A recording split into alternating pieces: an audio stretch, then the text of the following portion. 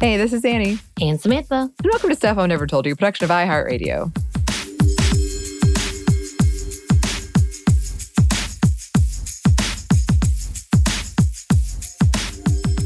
And welcome. Thank you for joining us for another happy hour. As always, if you choose to drink whatever it may be, please do so responsibly. What are you sipping on, Samantha? You know, I haven't been feeling too wonderfully lately emotionally, so I have decided to keep it non-alcoholic today, and I'm doing some my bubble water with my raspberry bubble flavoring that I love. Isn't that what it's called? Raspberry bubble. I don't know. Isn't that what it is? So the brand that has little bubbles, and I think Michael Bublé is their campaign person, but it's actually called, I think it's Bubble. Someone may tell me differently. But anyway, it's not sponsored, obviously, by them. But I enjoy it. You gave us this sparkling water machine. SodaStream. The old sparkling water machine, which actually was a sponsor on the other show I do. But not still, on our show. No, I am not being biased. That's what I am sipping on because I want to feel lively and bubbly in my emotional despair. Well, I hope that works. It sounds lovely. Right. Yes. Right. Yes. I am drinking gin, blue curacao, because I'm trying to get rid of this massive bottle of blue curacao. Oh my gosh, it's on my hand. That means you're going to be drinking it forever, I think. You may just need to keep it as something that you use every now and again. I'm not, it's not like I'm planning on plowing through it or anything, but it is quite a bit. So yeah, I probably will be buried with me when I die. Here lies Annie in her bottle of blue curacao. And some sparkling water and some rosemary. It's very nice. It's very pretty color, but I'm drinking it in a glass that you can't see. So, but you'll just trust me, it's very pretty. So today's it should be short. This is something that's been on my mind a lot, and I think it's been coming up in a lot of episodes we've done recently, which is this whole idea I've jokingly been calling in my head, just say no. And there's going to be maybe brief discussion of sexual assault, but nothing in depth at all. But yeah, so as I've been going over, it's hard for me. It's like I've really separated myself from my body, and it's hard for me to know what I want. So I'm really reliant on like cues I pick up from other people and what they want, and then I'll try to like do that. That's not to say there aren't things that I just want and I know that I want them. You know, Star Wars and fan fiction being right up there. But certainly in social situations, it's usually when I'm dealing with other people. When I'm by myself, I'm better at figuring out what that might be. But when I'm with other people, I can get really confused. And it can cause a lot of problems because people, you know, sometimes interpret that pause or hesitation as, oh, you don't really want this, which might not be true. It might be, but it's like I'm just someone who has to process things. And I know we've talked about that, Samantha, before, where we can both be people who like kind of like to sit and take something in and like think about it. We've talked before too about how, I believe we talked about this on the show. We've definitely talked about it in person about how you sometimes like legitimately don't care. And so you're like, you want other people to decide because you legitimately don't care. But if you do, then you'll be like, okay, I want barbecue or whatever. Right. Whatever it is. Yes.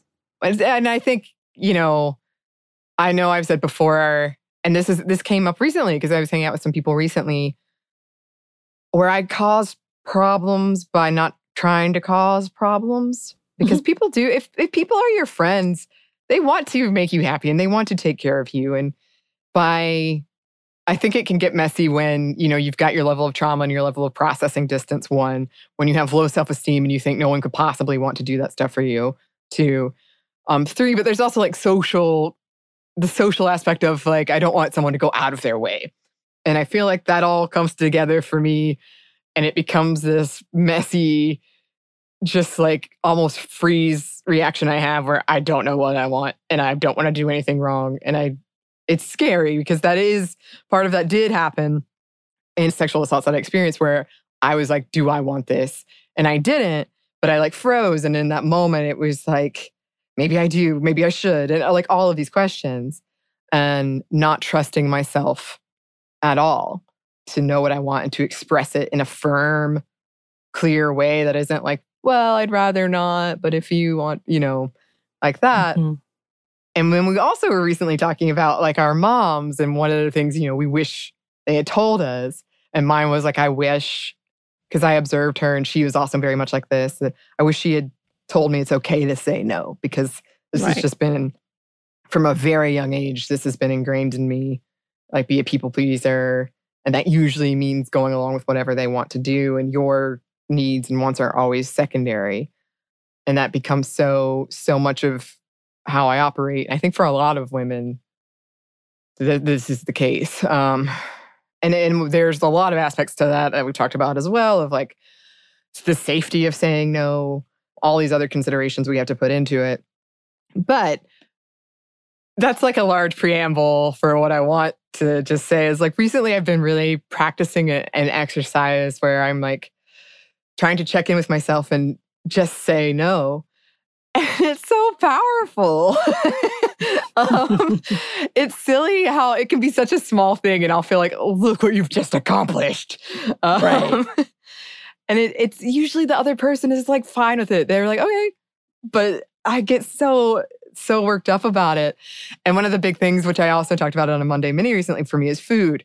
Because I want people to eat things and enjoy things. And I feel like if I say no, they won't do it. And I want them to do it. And so I'll say yes. But recently, this past weekend, I had a couple of instances of nope. And I feel good pretty good about it. Thank you. Thank you. And I know it sounds so silly, but it is that whole thing that I've really been harping on, at least recently, of being mindful about why you do things and what you want. And I will say that it was easier for a lot of reasons. It's easier for a lot of obvious reasons to do it among friends and around food, especially when there had been so much food. So I was like legitimately full.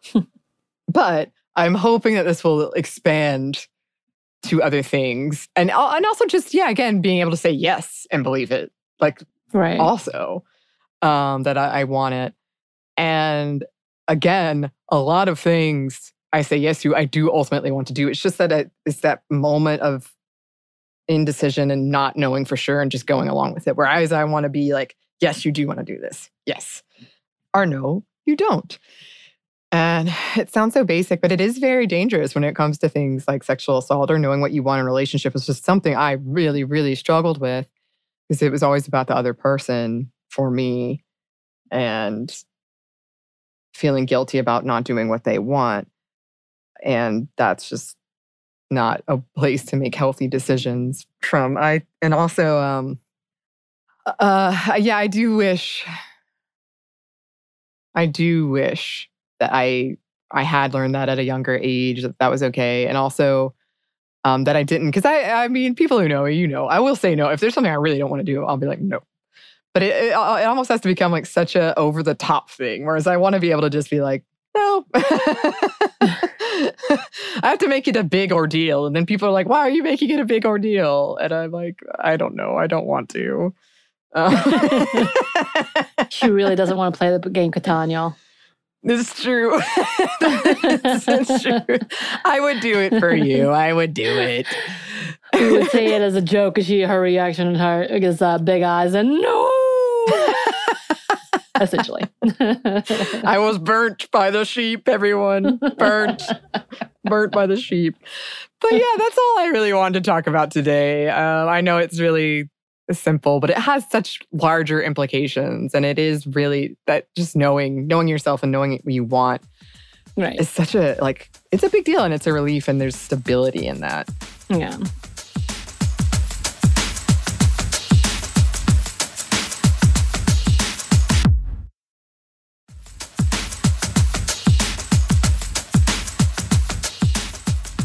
I don't know if it's coming up or if it's already happened, or for those who don't listen in order, if you ever hear this, in our recent episode for our book club, we did talk about the whole fact that no, she talks about, I guess it's the second part.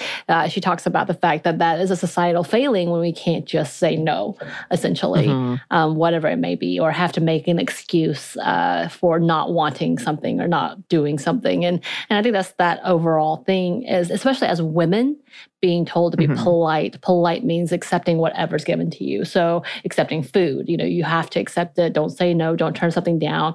Being asked on a date, being talked to, like even if we're uncomfortable, if we're not polite about it, we're seen as rude and it's a failing on us instead of being, oh wait, they're violating my rights and my own bodily space by coming over here and talking to me when I have my headphones in and obviously working. Why are you standing here? Like there's been so many videos recently and I love this and I'm glad it's happening, where we see young women just minding their own damn business, being approached by men, and they will not go away and take no for an answer or take any hints. And then eventually being told, and usually within the same video or comment section, where we're being rude. There's no need to be rude. That needs to be taken out of that conversation all the together. How about it was rude to not take the hint? Sure, you can shoot your shot, but if you've been turned down, that's the end of the story. Over. Yeah. And especially if you're coming to a young girl, and this was many of those where they're obviously teenage girls, and you are a 50, 40-year-old man, 20, 30-year-old man, and you see this, you are out of bounds, point blank. And this whole narrative that we need to be nice to strangers, which is fed into women altogether, is that we have to be nice to strangers and be polite. That should be thrown out the window. And I know it's slowly happening, thank God, but there's still that large narrative of, but you need to be polite. And of course, you've already said this part about, this is part of our safety. We just make up things for our safety. So making up a partner, so when they hear the rejection, they truly hear the rejection. But don't get me wrong, when I was a nanny, it didn't matter. I got hit on by men who I thought were safe because they were married. And I was like, what's happening? So that's a whole different conversation we could have. Yeah. And not just when I was a nanny, but it just happened to be that I was around people with children. So that was what I was seeing. Or the fact that, there has to be an excuse that I'm not interested in you. There has to be an excuse I don't want to hang out with you. Any of those conversations. Or that I'm just not hungry. And don't get me wrong, I'm one of these that takes a little bit of an offense. And I try not to. If I've made something and you don't try it, I'm like, you don't like me. That's rude. You rejected me. But that's also part of the narrative that we have to stop, is that we can't take this as a personal offense against us individually. Yeah. And unfortunately, we've gotten caught up in that as well because we're seeing that if you deny something, that's an extreme form of rejection because we're told to not do it. So it's this double whammy. But I don't mind saying, I don't want to come out. Like, I think the pandemic has really helped with my narrative. Like, hey, I'm an introvert. I don't want to be out long. I'm good. Bye. So I will quickly leave. I'll be like, I'm sleepy. I'm leaving. I'm going to go upstairs and take a nap. Y'all can hang out. Right. Yeah. Yeah.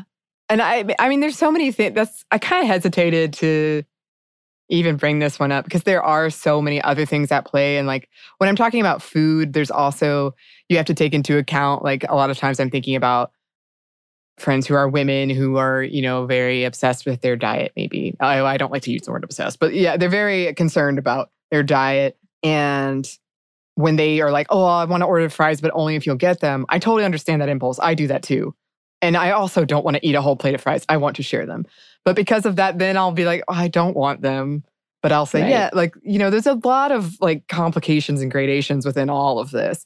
And those are things that, I would imagine a lot of people, and in this case, a lot of women are thinking of that because we have been largely socialized to make people happy and to like think about other people and do what we can to facilitate their happiness. And then at the same time, I know I've talked about it before, I have terrible coping mechanisms. And I'm trying to get better and I am working on it. But one of them is if I'm out with people, like for me being busy, even though I do like it, I love it, it's part of my identity. And that's why it's been so hard to break, is I'm sort of known as like that person who's so busy and she will go. If you invite her, she will go. And I do want to do those things, but I have no off. I have no stop. Right. And I should stop. And I need sleep, or I need to just go home and not be out and about wild.